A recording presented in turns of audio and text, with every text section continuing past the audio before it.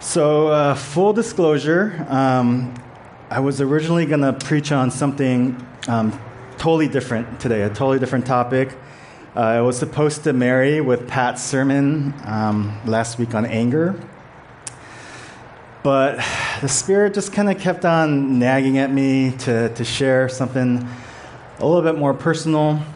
I just wasn't feeling the other topic, and so what I want to talk about today is this topic of passion, right? Passion.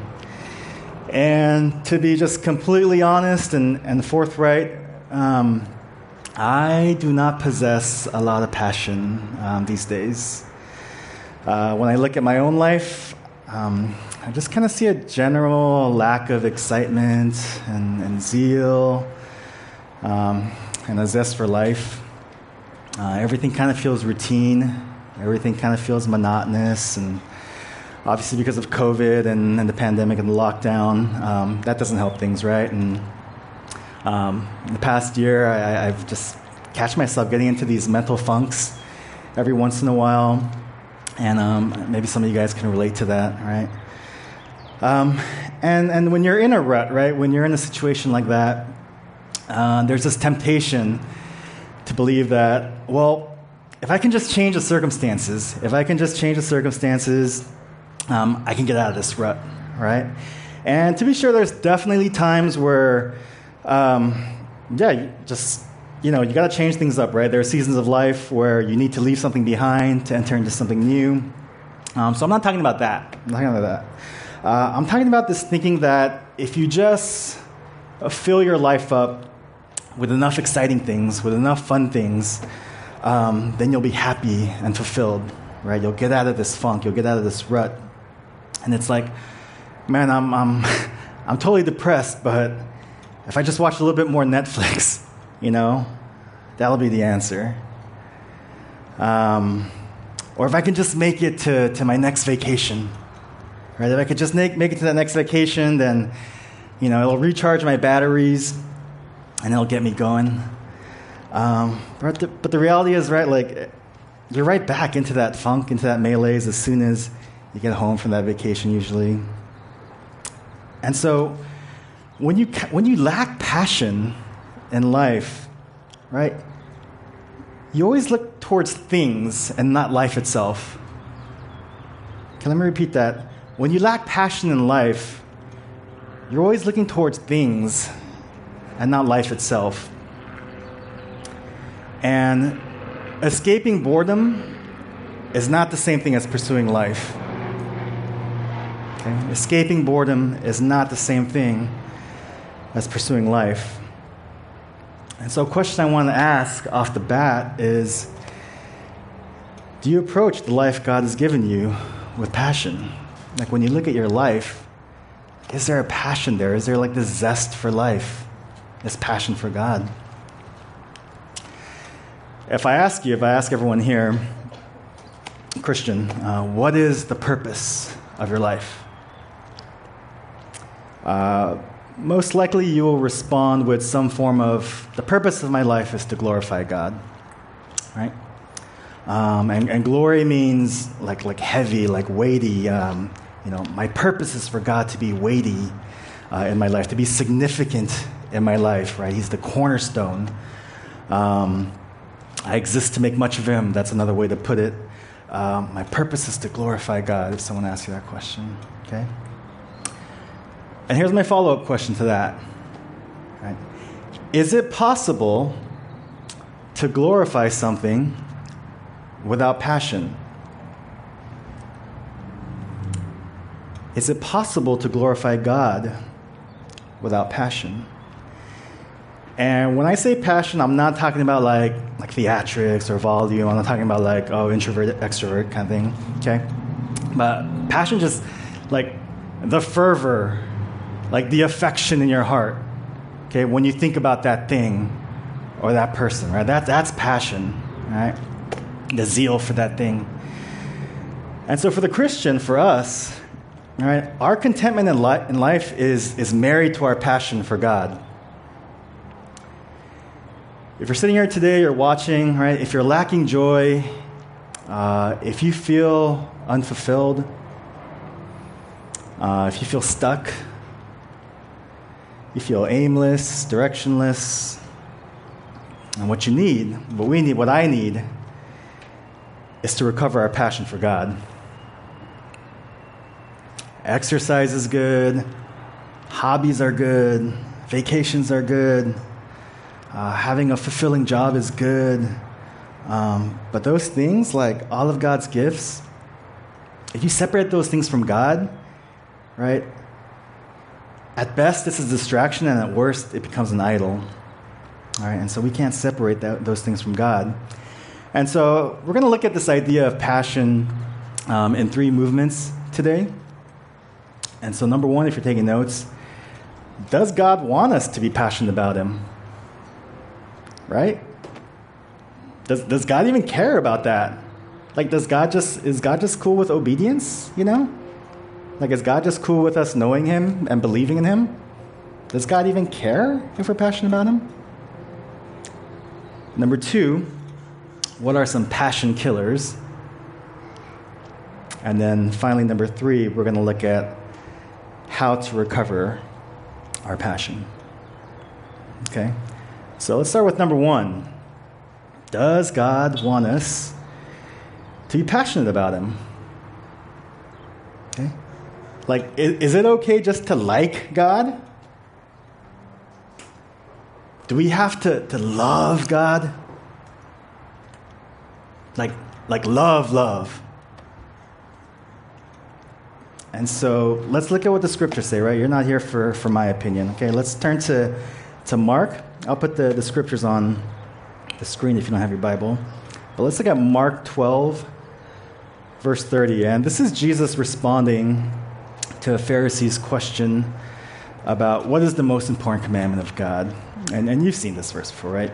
Mark 12:30. It says, "And you shall love the Lord your God with all your heart, and with all your soul, and with all your mind, and with all your strength." Heart, soul, mind, strength. So Jesus is implying that the way we ought to love God is with our whole person, emotionally, spiritually, mentally, and even physically. It's not an ethereal kind of love. It's not an academic kind of love. It's this real love. It's this real exhaustive love that we're supposed to have for God. And so for you, what would that look like? What would it look like for you to love God with all your heart? What would it look like to love God with all your soul? What would it look like to love God with all your mind? What would it look like to love God with all your strength? Let's look at another passage. This is Exodus chapter 34, verse 14. "For you shall worship no other God, for the Lord, whose name is jealous, is a jealous God." You read this verse, it's funny, right? It's like, it's God like insecure? Like, what's his deal, you know? Like, why does he demand our allegiance in this way? And the reason for that is because God is serious about our devotion to him. Because if we worship anything else, it just leads to destruction. It just leads to death. And so God is very serious about our devotion. All right? God is fiercely protective of you and your good. It's not an insecurity thing. It's out of his love. So just think about this. The creator of the universe is jealous over you. God, the creator of the universe, the Alpha and Omega, he is jealous over you. That's a trip. You were created as an object of God's love. So why wouldn't he be jealous over you? And so when we look at this verse, it's clear that God is passionate about you. And so it only makes sense for us to reciprocate that passion for God, right? Let's look at a psalm. Psalm 37, 4 through 5. Delight yourself in the Lord, and he will give you the desires of your heart. Commit your way to the Lord. Trust in him, and he will act. I want to just kind of key in on the word delight here. It's not just about believing in God. Right? It's not just about obeying God. But what's it saying? It's saying we're called to delight in him. We're supposed to relish God. We're supposed to savor him. We're supposed to be thrilled by God. We're supposed to find pleasure in God.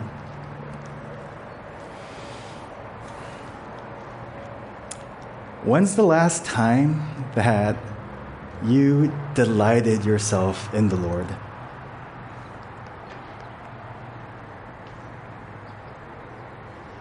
Like you just put aside some time just to savor God, just to savor his goodness, just to delight in his kindness and his grace.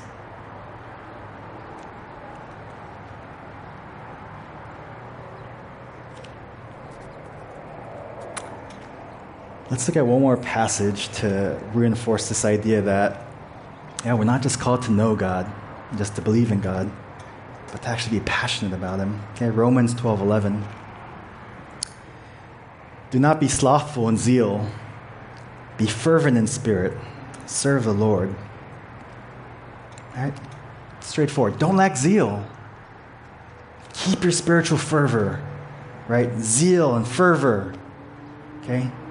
What kind of language is that? It's like intensity, right? Passion. God wants us to be passionate about him. So the answer to that question is yes. God wants us to be passionate about him. Not just know him. A half-hearted relationship with God, that's just not a thing.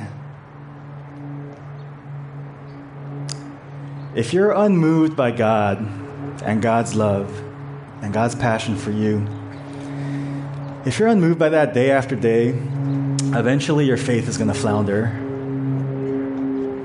And I think the scriptures that we looked at makes clear that there's supposed to be a level of depth, right? A level of depth and emotion that marks our relationship with God. And so does God want us passionate about him? Yes. 100% yes. Now let's look at some warning signs in our faith journey. These are things that are passion killers. Okay, things that kill our passion for God. These are things that are going to rob your joy. These are things that are going to keep you from having a constant passion for the Lord. This is not an exhaustive list by any means, but just some big ones. Okay. So what are some passion killers? Let's look at Revelation 3, verse 15 through 16. I know your works. You're neither cold nor hot. Would that you either cold or hot. So because you are lukewarm and neither hot nor cold, I will spit you out of my mouth.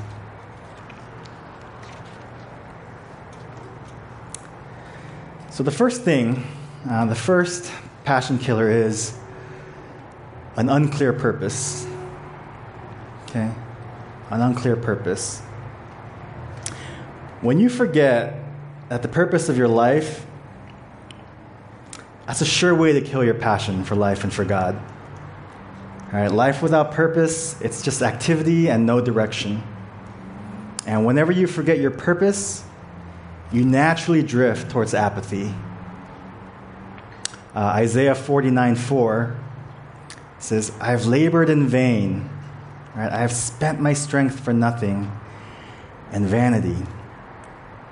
So again, if I ask you guys, what is the purpose of your life? Right? Going back to that question I posed at the beginning, all right, you're going to say something like, my purpose is to glorify God. My purpose is to make much of God. And that would be a good response. That would be a true response. All right? But we need to take that to the next level. Okay? What does it look like for you to glorify God specifically? What does it look like for you to glorify God in your home? What does it look like to glorify God when your parents get on your case?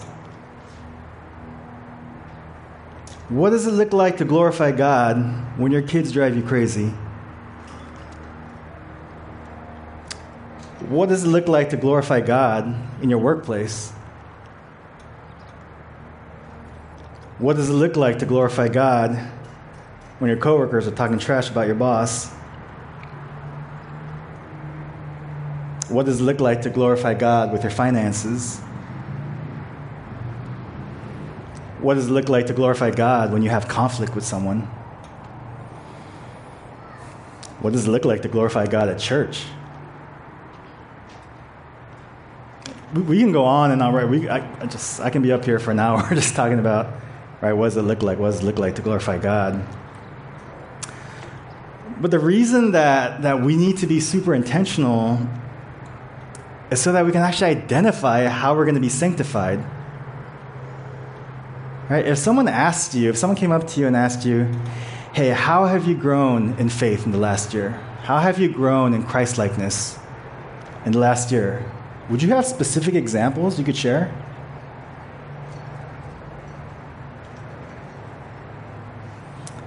If our purpose is to glorify God, all right, don't we want to be strategic about how we're going to go about that? A lack of clarity is going to lead to a loss of passion. Okay? So that's the first passion killer. An unclear purpose. Where your Christian life is just kind of floating. Right? Just random. But no specific plan on how you're going to grow. Okay? The first passion killer is an unclear purpose. The second passion killer is isolation from community.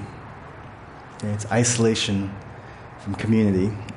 Proverbs 11:14 says this: where there is no guidance, a people falls, but in an abundance of counselors, there is safety. Go to DG. Okay? Go to DG. I'm just half kidding, but seriously. The whole concept of community, right? That comes from God himself. That comes from the Godhead, the Trinity. Okay? God himself exists in three persons. It's right there. We need relationships. Right? I mean, I don't really need to go into this too much, right? I think it's self-explanatory. In the past year, man, we've seen just how dangerous it is, right? And how sad it is, and the consequences of a lack of social interaction, a lack of community. Depression's up, suicide's up, right? Community is where you find support. It's where you're going to find encouragement. It's where you're going to find accountability. Community is the place where your passion for God is going to get stirred up. And I don't care how spiritual you think you are, or like how solid, quote unquote, you think you are theologically. Okay? If you skip out on community consistently, your heart's eventually going to turn cold. It's just going to turn cold to the things of God. Corporate worship, right? Fellowship. Right? This is God's idea. And we would never admit it, but I feel like sometimes we think we're smarter than God. Right? You would never say that. You would never admit it.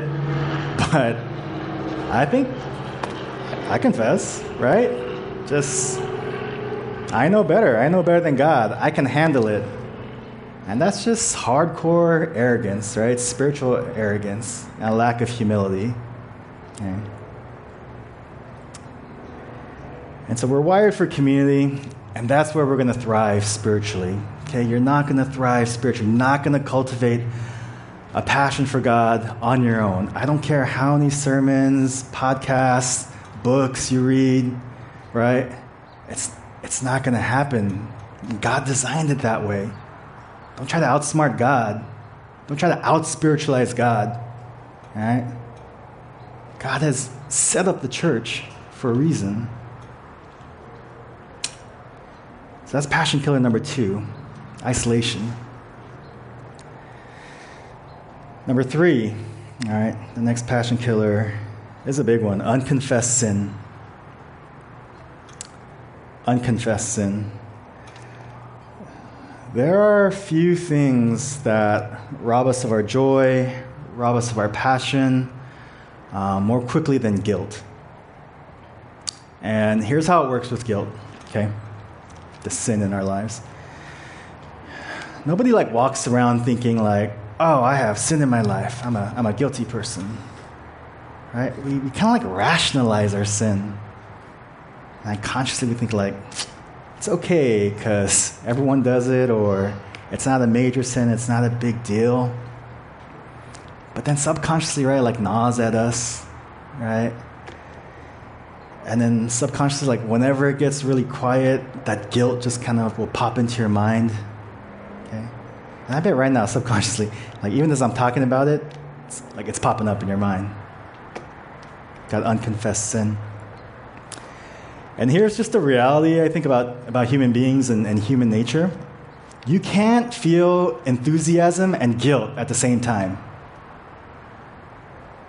You can't. You can't feel guilt and passion at the same time, because guilt, by its very definition, it robs you of passion. Look at Psalm 38. This is what it says about sin and the weight of sin and unconfessed sin. For my iniquities have gone over my head like a heavy burden. They are too heavy for me. Verse 6, I am utterly bowed down and prostrate. All the day I go about mourning. Verse 8, I am feeble and crushed. I groan because of the tumult of my heart. When you have unconfessed sin, you feel like crap, right? If you are really a Christian and you have unconfessed sin, you feel like crap. You feel like garbage. You'll feel this weight. You'll feel burdened. You'll feel sad. You feel all jacked up inside in your heart. Unconfessed sin is going to kill your passion for God. The two things, they just can't coexist. It's like oil and water. And if they are coexisting, it's because you're faking it.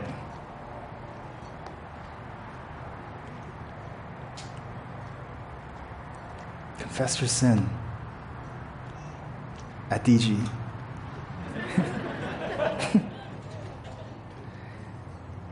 Last passion killer. Like I said, this isn't an exhaustive list. There's a lot of other things that will kill our passion for God. But the last one is an undernourished spirit. A undernourished spirit. And this one kind of connects with the previous three, right? It's kind of an umbrella almost over the previous three. An undernourished spirit is going to kill your passion for God.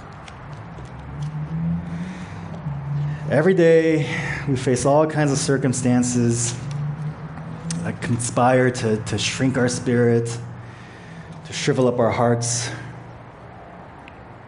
You're going to get up tomorrow morning, Monday morning, and there's going to be distractions. There's going to be disappointments. Tomorrow you're going to have conflict. You're going to have change that you need to deal with. You're going to have challenges arise. You're going to have problems tomorrow. You're going to have pressures tomorrow. You're going to be frustrated about something. You're going to be afraid about something. You're going to be tired, maybe. And all of these things, right? This is just life. It just kind of falls in on you. And it shrivels your heart, right? It shrinks your spirit. And so what do you have to do to combat that? Right? We have to intentionally nourish our spirit. If you don't do it, no one else is going to do it for you. Right? Nobody else is going to nourish your spirit. And so if you don't take the time and the trouble to do it, your spirit's going to dry up. How do we nourish our spirit? Right? It's obvious. We connect to Jesus. Let's look at John 15. It's one of my favorite passages, the whole Bible. It's just a couple verses. John 15, 4-5 says this is Jesus. Abide in me, and I in you. As the branch cannot bear fruit by itself unless it abides in the vine, neither can you unless you abide in me. I am the vine, you are the branches. Whoever abides in me and I in him, he it is that bears much fruit. For apart from me, you can do nothing.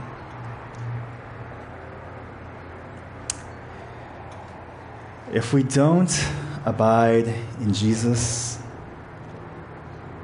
we will not be passionate about God. Full stop. You can't please God apart from God. Trying to be a good Christian without wanting to be with Jesus, that's just self-serving, right? At the end of the day. Right? You're just quickly going to lose your passion for God because it's not being sustained spiritually. It's all just an act of the flesh. It's all just willpower. Hebrews 11, it's not up there, but Hebrews 11 says, without faith, what? It is impossible to please God. And so an undernourished spirit is a passion killer. Those are just 4 red flags to look out for. Okay? Do you see any of those in your life? And could there be a correlation as to why you are lacking in passion towards God? Why you are lacking in zeal for God? An unclear purpose, isolation from community, unconfessed sin, an undernourished spirit. So if those are the red flags, how can we go on the offensive then? Right? So those are things to watch out for, but how can we go on the offensive? And what are things we can do then? Right? What is there an application here? Is there something we can do? Can we be proactive to recover our passion for God, or to cultivate a passion for God? And so, yes, of course. Right? Here we go. How to recover our passion. Revelation 2, verses 4-5 says this. This is Jesus speaking. But I have this against you, that you have abandoned the love you had at first. Remember, therefore, from where you have fallen, repent, and do the works you did at first. How do we recover our passion? First, if you've lost your passion for God, step 1 is to admit it. Admit it. Be real. Be honest.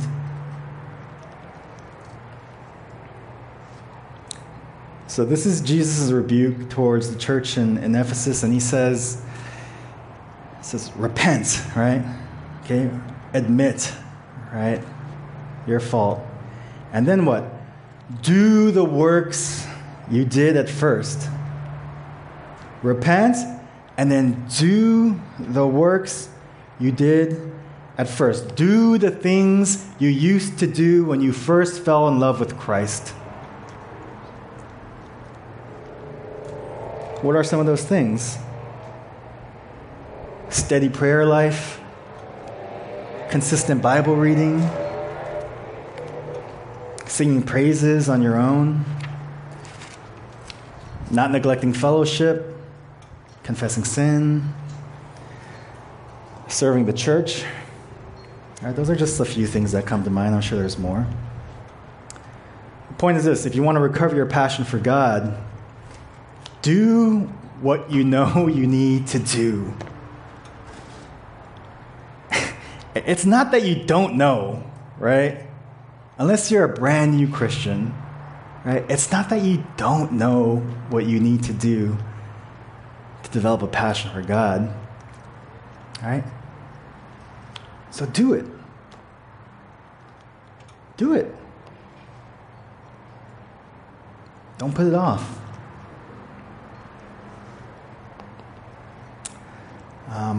Another important word in this passage is the word remember. Remember from where you have fallen. Okay? Remember the good news that you've deviated from, that you've walked away from, that you've separated yourself from. Remember the gospel, basically. So how do we recover our passion for God? The second way, okay, we remember our salvation. Okay? The second way we recover our passion for God is to remember your salvation. Let's look at Psalm 107. It says, "Whoever is wise, let him attend to these things. Let them consider the steadfast love of the Lord." Psalm 51:12, "Restore to me the joy of your salvation, and uphold me with a willing spirit." What does it say here? What does the wise Christian do? They consider, they think about the steadfast love of the Lord. They make it a habit to think about the love of God. Not just, I know God loves me. They make it a habit of remembering God is for us, not against us. They make it a habit of remembering there's no condemnation in Christ Jesus. They make it a habit of remembering His mercies are new every morning. They make it a habit of remembering that Jesus is preparing a place in heaven for us. We remember our salvation, right? You think, you meditate every day on the love God has for you and the price Jesus paid for you. And you pray every day, asking God to restore the joy of your salvation.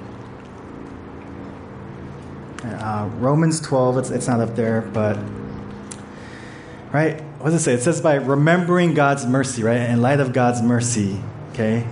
We offer ourselves as a living sacrifice. When we remember God's mercy for us, right? That breeds passion. That breeds worship. Okay, when we remember God's love, when we remember our salvation, when we remember His mercy. Okay. Let's look at one more way we can recover our passion for God. Do everything as if you're doing it for God. Do everything as if you're doing it for God. Colossians 3, let's take a look at it. It says, "Whatever you do, work heartily as for the Lord and not for men, knowing that from the Lord you will receive the inheritance as your reward. You are serving the Lord Christ." Now, 1 Corinthians 10:31 says, "So whether you eat or drink, whatever you do, do all for the glory of God." When you see that all of your actions can be a form, can be a way of glorifying God, it brings passion to mundane tasks.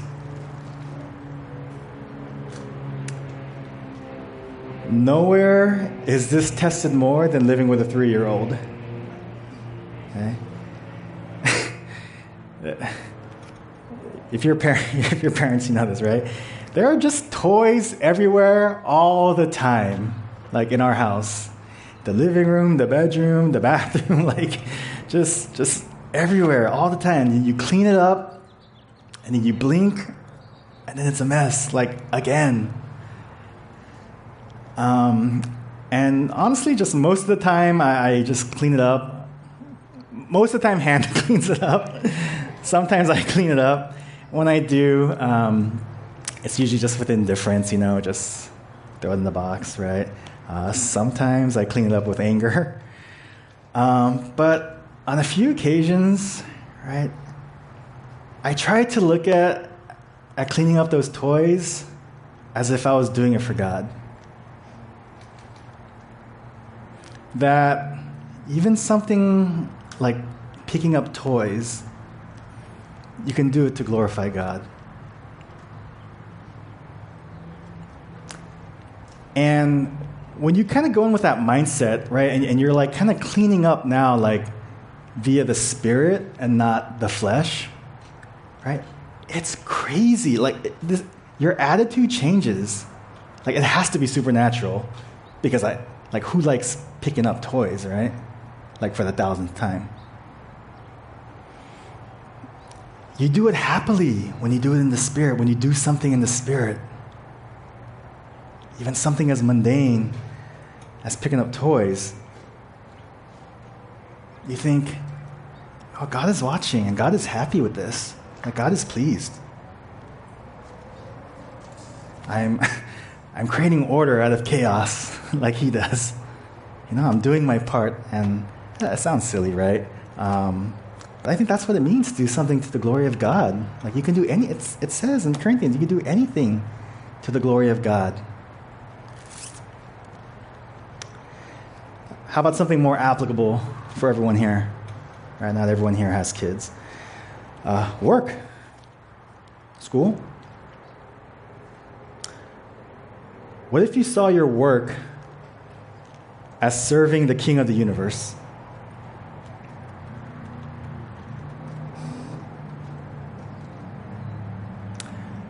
What would happen if you saw every project at work, every project at school, as an assignment from God?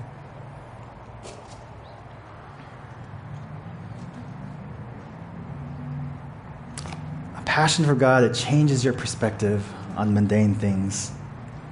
It turns them into sacred acts of worship. I don't know, maybe I'm over-spiritualizing this. But I don't know. I think people who are like excited about doing simple things because they're doing it for God, I think that's cool. I think it's beautiful. Makes me think about those Christians that are like ridiculously happy all the time. Do you know those people? Have you ever like ran into those Christians? Like Ned Flanders in real life? Like they're just like happy all the time and like stoked for God, like Jesus, like all the time. And you're wondering like, that can't be real. Like, that's gotta be a front. But man, maybe those people just have it figured out, right? Like maybe they just have this perspective where they see everything in life as an opportunity to glorify God. Yeah, maybe we should admire their passion instead of kind of mock it or laugh at it. Let's tie this all together. Passion is something God wants. We see that. Right? And passion is something we need as people, right? Passion is what motivates us, what gets us out of bed, right? If you look at like just the great things people do, it's like undergirded by passion, right? And so, what is ultimately then the result of an increased passion for God? right? What's kind of the payoff? If we can put it up next slide. If your passion for God increases, your intimacy with Him will increase. Your trust in Him will increase. Your joy in life will increase. Your love for others will increase. Your desire to serve will increase. Those are all the awesome byproducts of growing in our passion for God. And conversely, right, if your passion for God decreases, if your relationship with God is purely academic, purely intellectual, or straight up fake, right, then what? Your intimacy with Him will decrease. Your trust in Him will decrease. Your joy in life will decrease. Your love for others will decrease. Your desire to serve will decrease. And maybe some of you guys see that in your life right now. Everything is just decrease, decrease, decrease.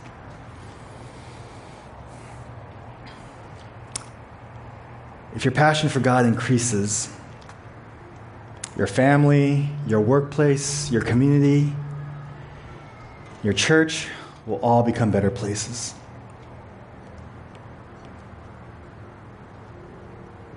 When we truly live according to the Spirit, beautiful supernatural things happen. If you want to live a God-glorifying life, it will take a passion-powered life. Repeat that. If you want to, and I'm assuming if you're a Christian, you want to. If you want to live a God-glorifying life, it will take a passion-powered life, a Spirit-powered life. You cannot muster it up. We've all tried and failed, right? We see how that goes. If this church, if Savior Community Church is just known as a place that has just good doctrine, good theology, but no deep-seated passion for God, Jesus is going to rebuke us just like He rebuked the church in Ephesus. So let's take heed of Jesus' words then. Right? Let's remember the love we had at first. Let's repent where we need to repent. And let's do the work of abiding in Christ so that our passion will increase individually and corporately. Amen? Let's pray. God, we confess just our lack of passion, just our lack of zeal. When we see your affection for us, when we see the cross, when we see your mercies are new every morning, when we see the undeserved grace in our life, when we see all the ways you bless us, it's so abundantly clear that you're passionate about us, God.